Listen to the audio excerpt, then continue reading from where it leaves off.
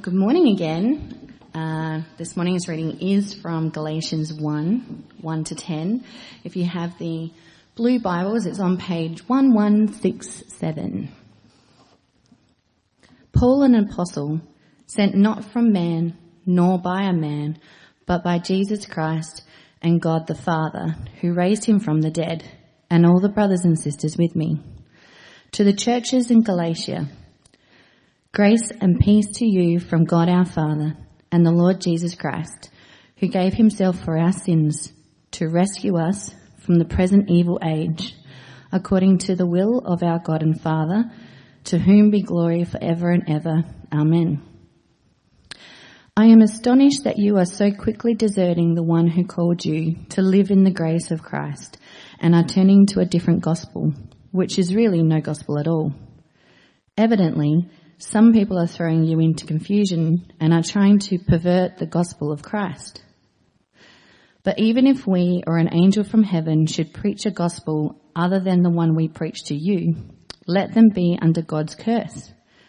As we have already said, so now I say again, if anybody is preaching to you a gospel other than what you accepted, let them be under God's curse. Am I now trying to win the approval of human beings or of God? Or am I trying to please people? If I were still trying to please people, I would not be a servant of Christ. Good morning, everyone. Before I forget, we have some small little cards at the welcome desk which advertise our church, time and location. So take some, put them in your pocket and give them out to people you meet during the week. They said, what do you do Sunday? I went to church. Here it is. Come along. So make use of them. They came just this week, so it's a great tool we can use to help tell people about what we do on the weekend, and then maybe they can come along too and hear about our God's kindness and grace as well. So we're going to start a new series in Galatians, and as we do that, I want to show you my pumpkin patch. And this is a really big pumpkin patch from a few years ago, and it was a beast growing. You can see the lattices in the back. They're about 3 meters long. It's about a 6 meter long pumpkin patch. And it all got there by accident. I didn't mean to plant it. I put pumpkin seeds down for the chickens to scratch around on, and then very quickly I saw pumpkin seeds growing everywhere, and I thought this is great, so I kept watering it and taking care of it and looking after this pumpkin patch, and it got bigger and bigger and bigger, and we got 50 butternut pumpkins from it that year. And one of the little pumpkin bushes I was tending to very carefully looked like a pumpkin bush. It sounded like a pumpkin bush when I spoke to it, and when it talked back to me and said, water me and look after me. And as time went on, it started to look a little bit different than the pumpkin thing. And I left it. I'm not going to rip up the pumpkin bush unless I know it's what it is. And over time, it looked weird, and it grew bigger. And right in the middle, where it should have been a pumpkin bush, I realized it was not a pumpkin. Is a pumpkin a vine? Is that what it is? It looks like a vine, pumpkin vine. It wasn't a pumpkin vine at all. It was a horrible, thorny, prickly, evil weed that was stopping this vine growing how it should. And so I got there with all manner of tools. I couldn't even get to the root because it was so gangly and painful to get out. And I attacked it with all my determination and finally got rid of this horrible weed thing. But I'd been feeding it, right? I've been spending water and energy and effort looking after a weed when I thought it was a pumpkin vine. And you know what's worse than knowing you've got weeds is when you think the weed is a flower or a pumpkin bush and you give it all that effort and energy and care for it like it's special and precious, but it's not. And you know what's even worse than knowing you've got weeds is when someone says to you, this is a rose bush, and it's actually a weed. Like when you think the thing is, someone sells you under the image that it's actually going to be this thing, and it's not. It's actually just it's fake. It's a weed. I'm sure you can think of other examples too of when something, you thought it was this and it was that, someone sells you that and it was this, horrible. I remember the story of Matilda, and her dad's a used car salesman, and he put sawdust in the engine box of the car to sell it and make it look good. And it's the same thing. And so my point to this is as we start Galatians, and we're going to kick off the whole book with this question, and it's going to cover every verse, every part of the book of Galatians as we explore it. And the question is this, that the statement is this: we let weeds often grow in our life too, not just in my pumpkin patch. often we turn to weeds, right? I look to weeds instead of the true vine, the true gardener of my soul. Often we think I am or I'm going to do a better job of shepherding my life than what the true shepherd does. Often I think I'm going to do a better job of hosting my life than what the true banquet host of Psalm 23 does. Often we equate weeds for Christianity, or to say it the way Galatians does, is we follow a counterfeit version of the gospel. A version of Jesus that looks and sounds really close and similar, but actually it's fake and it can't deliver on grace. And so here's the question. Are you following a counterfeit form of Jesus? Are you following a counterfeit form of Christianity? And unlike a pair of fake Nikes, it's going to get you by. And everyone's going to think you look amazing because you got your Nikes on, but are really fake. And a counterfeit Jesus is no Jesus at all. And do you know what the antidote to a counterfeit Jesus is, to the weeds in our life? It's actually amazement. Amazement at the gospel, at Jesus. So are you still amazed at Jesus this morning? And if you're here and you don't know who Jesus is, if you're not amazed at Jesus and you're thinking, exploring Christianity and faith and what this God of the Bible is we've sang about and we're going to talk through now, then join us to see that Christians have something to be truly amazed about. And maybe you'll join us in being amazed at our Jesus as well. So let's explore it together. Galatians, as a book, has a hugely important role in shaping Christians throughout the centuries. Martin Luther, the reformer 500 years ago, said the epistle to Galatians is my epistle. Epistle is letter. I have betrothed it to myself. It is my wife. That's a big thing to say. Scholar and lecturer at Moore College, Alan Cole, the late Alan Cole, said Galatians is spiritual dynamite. It is therefore almost impossible to handle it without explosions. That's pretty cool. And then more recently, Todd Wilson said Galatians exists for grace. We find grace at the beginning, we find it at the end, we find it in the middle. It just saturates this 149 verses of the Bible. Now, Galatia is a big region. It was written by Paul around about AD 50, and you can see there it's north of Jerusalem and Antioch. And Paul did a 2,500 kilometre mission trip in the southern part, so the bottom Galatian tag there, and he travelled to all these locations and he spread the gospel and started churches to Galatia. And he writes to the Galatians, plural, so there's not one church, there's lots of these churches in the southern region he's writing to. And the name Galatia comes from the Romans who called the Celtic people that settled there Galli, like when you say, well, I'm an Adelaidean, and it stuck. And after a war with Rome, it became a province, and then it just got nicknamed Galatia after that. And by the time Paul got there to this Galatian region, there was so many non-Jews, Gentiles living there, that started to believe in Jesus. What happened was there was a clash of culture, there was a clash of race, Jew and Gentile, there was a clash of lifestyles, following different laws and ways of living, and that caused issues for this collective bunch of people getting together in the name of Jesus. Now, Acts chapter 10 to 15 explain how the early church unpacked this inclusive nature of the gospel and some of the issues that arose. Both Messianic Jews, so those Jews who became to believe in the first century Jesus was the Messiah, and anyone from any other nation, so a non-Jewish Christian, got saved by that same Jesus. They're called Gentiles, who had no knowledge of Jewish customs and laws or faith, and they all can come together in the name of Jesus and get saved, see him as Lord and Saviour and King, and they're all running to him. And Peter's statement in Acts chapter 11 convinced these at Jerusalem that race is irrelevant to the gospel of grace. But just because Jesus kills race and classism and creates this new culture, it did not follow that Acts instantly, the new church instantly figured out all the theological and practical applications of that, right? It took time in Acts for questions to be asked, for them to be thrashed around and work out how it all fit together, because Christianity began as a Jewish messianic movement. So will the Gentiles have to be circumcised like a Jew? Will they come under kosher food laws after believing in Jesus? If not, do they abandon all those laws? Are there should we have two churches, a Jewish church, a non-Jewish church, a Jewish believing church, I should say? What should the Gentiles obey? Is there a place for the Deuteronomy, Torah law to be followed, step by step in these new churches that are starting?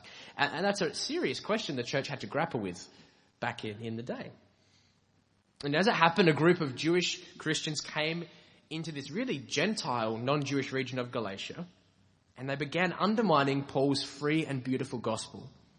And they said, if you want to be part of God's covenant, true covenant family, guys, you're actually going to have to become as Jewish as you can be.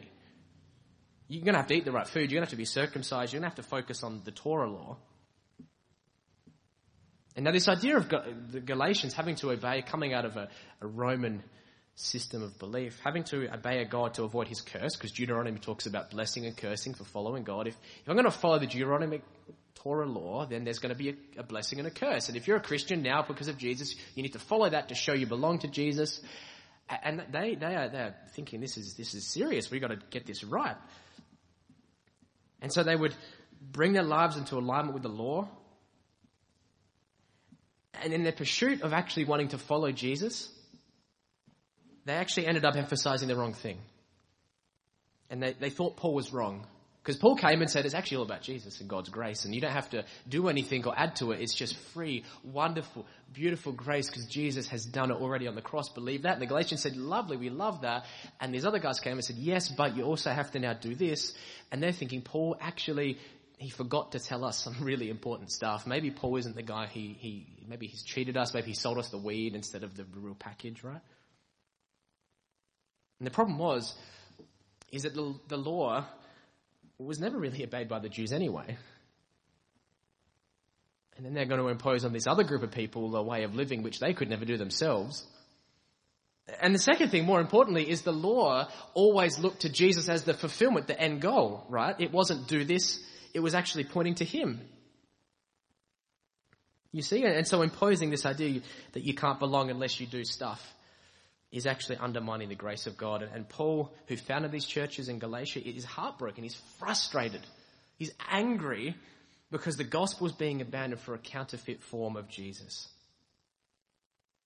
In Galatians and Titus, the only two of Paul's 13 letters where he doesn't have something nice to say at the start. Hi, I'm Paul, and I love you, and you're wonderful and amazing. Corinthians, he says that. Philippi says that. But Galatians, hi, it's Paul, grace to you. Boom! Guys, what's going on? I'm shocked. But for many of us, this concept, we're far removed from following the Torah law and circumcision and eating different certain foods, but it's a true thing that we wrestle with today. We believe in and embrace Jesus with all enthusiasm. And then we find the Christian life isn't what we expect. And we think maybe there's other things I need to do and add to it. Maybe there's some other stuff I can kind of work out this life with Jesus with. And now that I'm saved, maybe I can do better and try harder because of Jesus. And what Galatians speaks into that is this wonderful reply of no, actually, it's all about God's grace from start to finish. You believe the gospel to get in, and you continue to believe that same gospel every moment of every day. It's not Jesus plus A, B, C, D. It's go back to grace. So let's look at the first 10 verses. The first 6, and it's on your outline, what is the gospel? And then 7 to 10, what it looks like to turn away from the gospel. And then we'll answer with 3 questions about what that means for us. Jesus is still true. Jesus is still good news. And Jesus is still changing you. That's where we're going to go. So right at the beginning, Paul says this, I'm an apostle sent not from men or from man, but by Jesus Christ and God the Father, who raised him from the dead, and all the brothers and sisters with me to the churches of Galatia. So notice it's not just Paul on his own writing, all the brothers and sisters. This is a big movement of thinking that in Galatia that's being shifted away from Jesus, and all the others in Antioch and Jerusalem are saying, let's collectively speak into this issue. And right away from the very beginning, Paul connects this raising of Jesus and him being sent out to proclaim this resurrected Jesus. You see, he's a messenger from God in the same vein as the resurrection. And what he's doing, he's setting up a whole different place where his gospel came from than those other people coming in to tell them it's Jesus plus other things. His gospel originates from God himself. He is this new kind of messenger called an apostle, proclaiming and representing this good news report about God, a good news report what God has already done to save us. And you receive that through faith. See, it's news. You don't make it, you just believe it.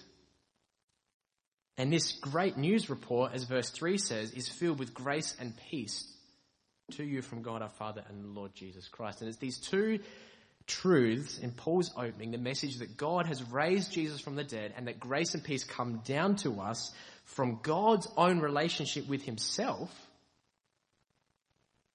which are now on offer and is the essence of the gospel. And in all of Paul's writing, at the very start of every single one of his letters, he always says grace and peace. Timothy, he adds mercy, but every other letter, grace and peace to you. He never says peace and grace, he says grace and peace, because peace comes through grace. You cannot have the peace of God, you cannot have peace in your life unless you have the grace of God as the foundation of that peace. And when this unsettling gospel comes into the Galatian region, guys, it's grace and peace. It's always that. Grant Osborne, a New Testament scholar, just says it so well. He says, grace, the grace you've always wanted, the peace you've always hoped for are now offered to you by God and Jesus. And that's just beautiful. But this is the problem with grace. And this is why the Galatians had a struggle with it. It's because grace isn't easy. What do I mean? You see, everything in life costs something. Video games promise rewards for the more you play. Your boss rewards you for time, effort, long hours. You get points for shopping at certain stores. Your parents reward you with more freedom as you're faithful as a teenager. Our whole life is saturated by a point system. And kindness is often dependent upon the phrase, sorry, you don't deserve it. You don't deserve this. I can't be kind to you because you haven't earned it. It's what we hear. And grace is true in a sense. We don't deserve God's grace. There's no catch to God's grace. Well, no catch for you anyway. Look at the next verse. Jesus gave himself for our sins to rescue us from the present evil age according to the will of God our Father, to whom be glory forever and ever. Amen. You see, grace tells us that someone did something for you, and that someone was Jesus. It was costly grace because God's grace to us means Jesus gave up his life so we could be rescued from the present evil age. And that shows us grace is not just a past cross event. It's actually a right now reality. Not just a last thing, a past thing. It's a present thing and it's a future. Tomorrow you'll find all the grace you need. You'll find all the grace and peace you need because of what Jesus has done. And that is the hope of the Christian faith. And right there at the start, without even mentioning the issue, Paul says, go back to grace. Go back to grace. That's what he's telling the churches.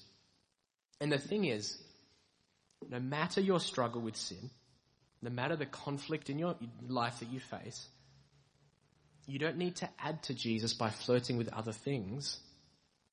The source of grace and forgiveness and peace is the cross. The Son of God giving himself for our sins to become as we are, to make us as he is. And that is amazing. And you know the way we come back to that grace?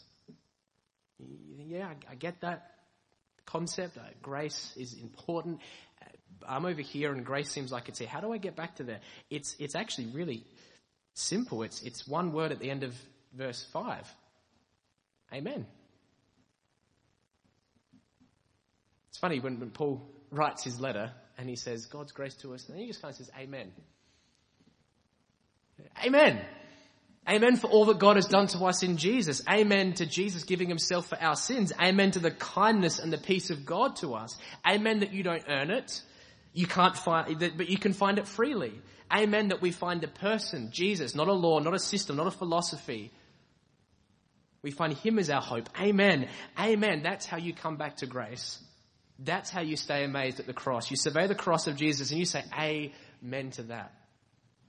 This is not a casual glancing, I agree with the premise of truth in that statement that Jesus can forgive me. This is a heart that realizes the entrance way to God, to that grace and that peace and that forgiveness is through Jesus being the entrance. And amen to that. I agree. Are you amazed at God's grace. Can you say amen to God's grace? Because that's what the gospel is saying. Amen. Are you amazed by that? Or is it more amazing in verse 6? That you have turned away from grace.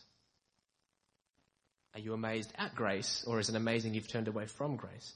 Paul says, I'm astonished you're quickly deserting the one who called you to live in the grace of Christ and are turning to a different gospel. Now, in the life of Jesus, we have Matthew, Mark, Luke, and John, and in those 4 books, this term of astonishment, this verb, describes awe and wonder at Jesus. The crowds were astonished. The crowds were amazed at what Jesus did. And that's what we see. But in Galatians, Paul uses that very same word and he flips it and he says, it's not amazing at who Jesus is. This is amazing you're turning away from Jesus. You're abandoning him. Galatians, Trinity Church Golden Grove, this new thing that's come to you. It's not the amazing thing you think it is. It's actually astonishingly horrific.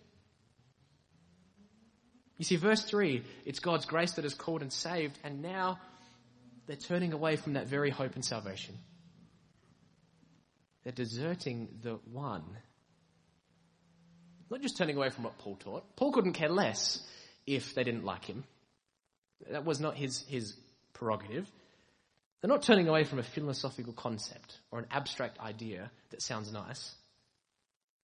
They're turning away from the one who called them, who gave them grace and truth, who is the very center of the gospel, the person of Jesus. It's a person, the one. It is only in Jesus that the thing we long for as people are found. Forgiveness to fix the evil in my heart, grace to no longer be as I once was, and peace over my life, in all spheres of my life. That's the gospel.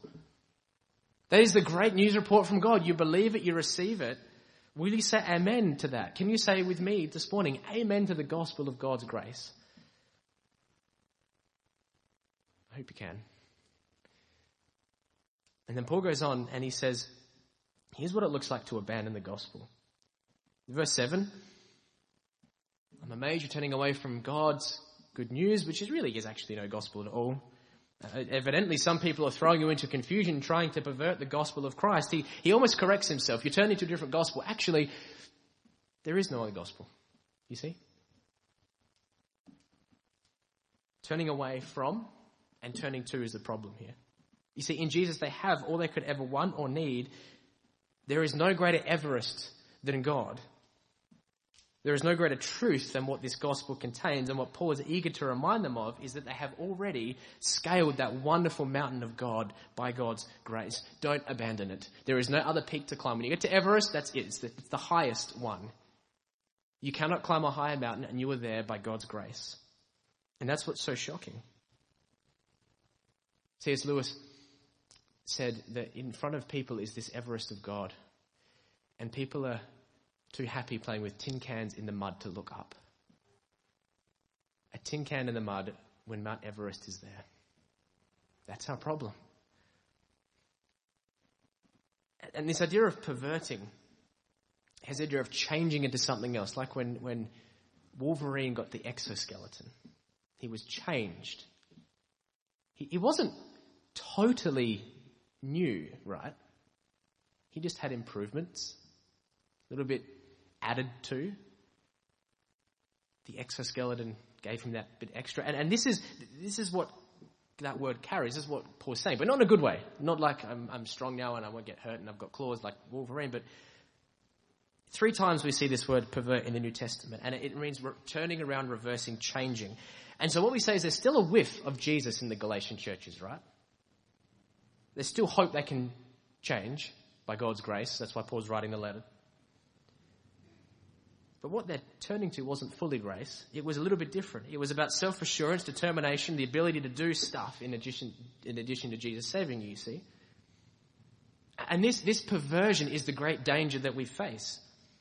In fact, that's always the danger. Drifting away from Jesus to a gospel that sounds and looks like Jesus, but is really about you obeying him for your sake, not for his glory. Drifting away from Jesus is often met with words like enhancing, improving, finding the secret.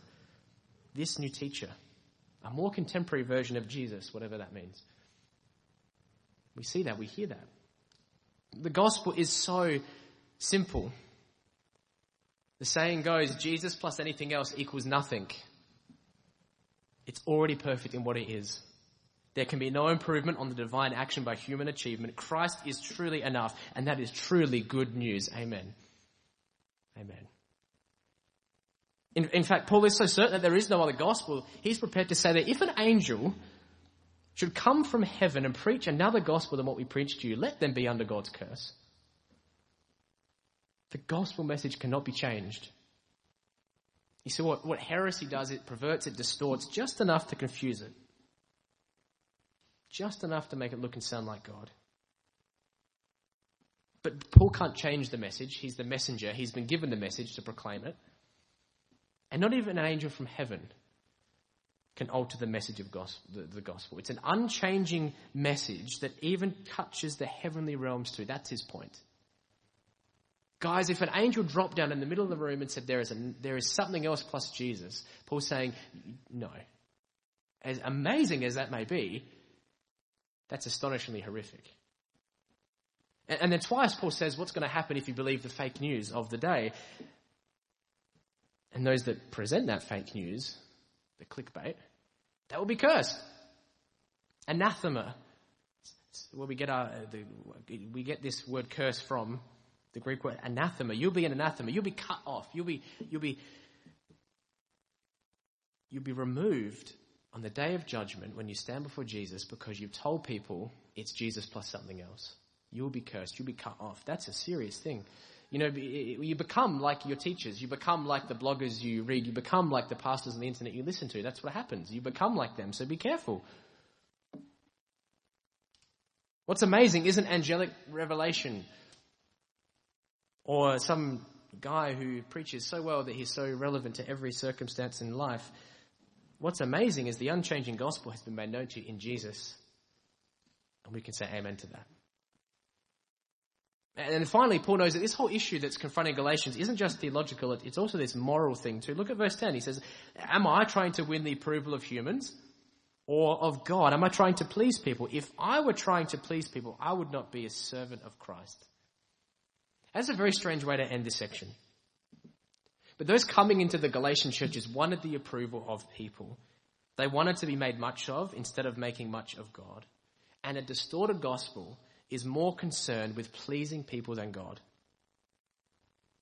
And how pleasing others is so...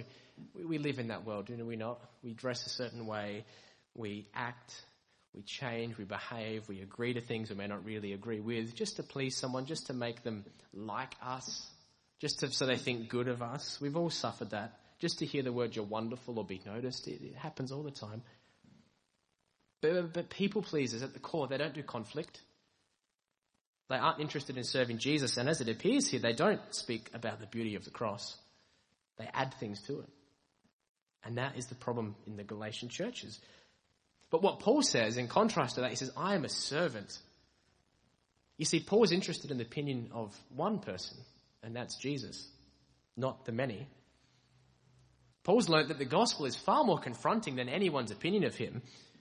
I mean, when you think about that there is a hell, and not just guerrilla fighters in Africa who destroy houses and children's lives. Hell is not just for them, but for anyone who doesn't trust Jesus Christ. That's confronting. I'm sure you can think of confronting things when hell is mentioned. People that don't know Jesus get upset by that. But you know what's equally as confronting as hell is heaven. Because the fact that God forgives and saves anyone who believes, that's just as confronting. But yes, it's not just the A-grade student, the couple who saved their whole life to go on one holiday in their 60s before they retired. It's not just the person who's never cheated on their taxes that is going to go to heaven. But that guerrilla fighter in Africa, the slave trader who's trafficked human lives and has done horrific things to people, they get to heaven the same way as the mum and dad who have faithfully worked for their family for their whole life. And that's confronting. Because it is only by God's grace that anyone gets there. The costly grace of Jesus. It is an exclusive message as one way, but it's so inclusive that anyone can come. And do you see how confronting that is?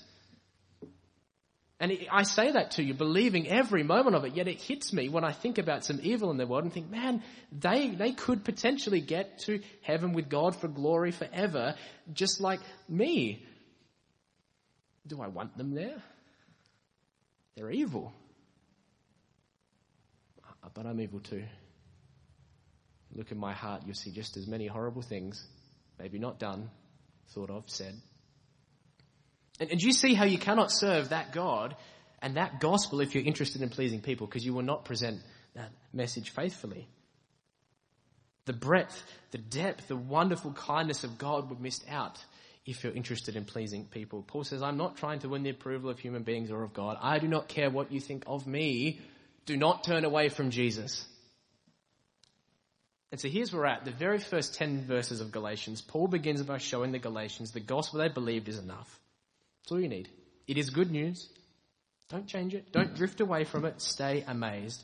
And here's how you do that. 3 ways as we close. How do you stay amazed? Well, firstly, Jesus is still true.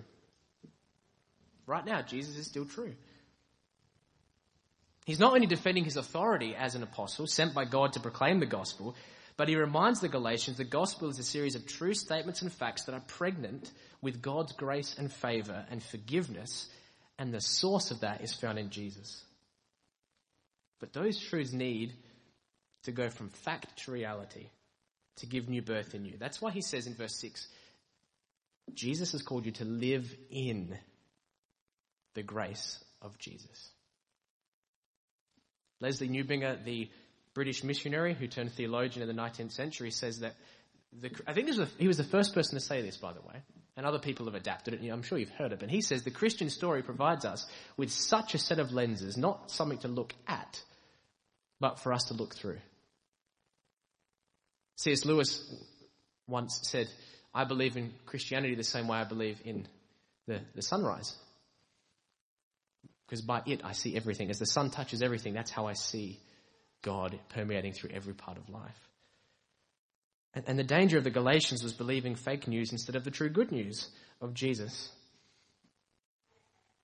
And that's also the next point too. Jesus is still true and he's still good news. Is Jesus still good news, or is he just old news? You see, just as Paul is astonished at the unbelief and turning away from the gospel, there was a time when God the Father turned away from Jesus in absolute astonishment. This astonishing act of God, not done in unbelief, but to secure our belief, was on the cross, where Jesus willingly became the curse of the law so that we can escape that through him. In the very rejection of Jesus, we have the certainty that God will not turn from us, even when our hearts are prone to wander from him.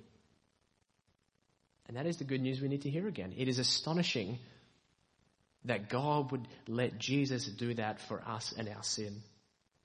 He is the answer to our restlessness, our itchy feet, what our hearts have been searching for. In all the wrong places, his grace satisfies. He is still good news, and he's still changing you. The gospel does not come to you and say, just do better and try harder.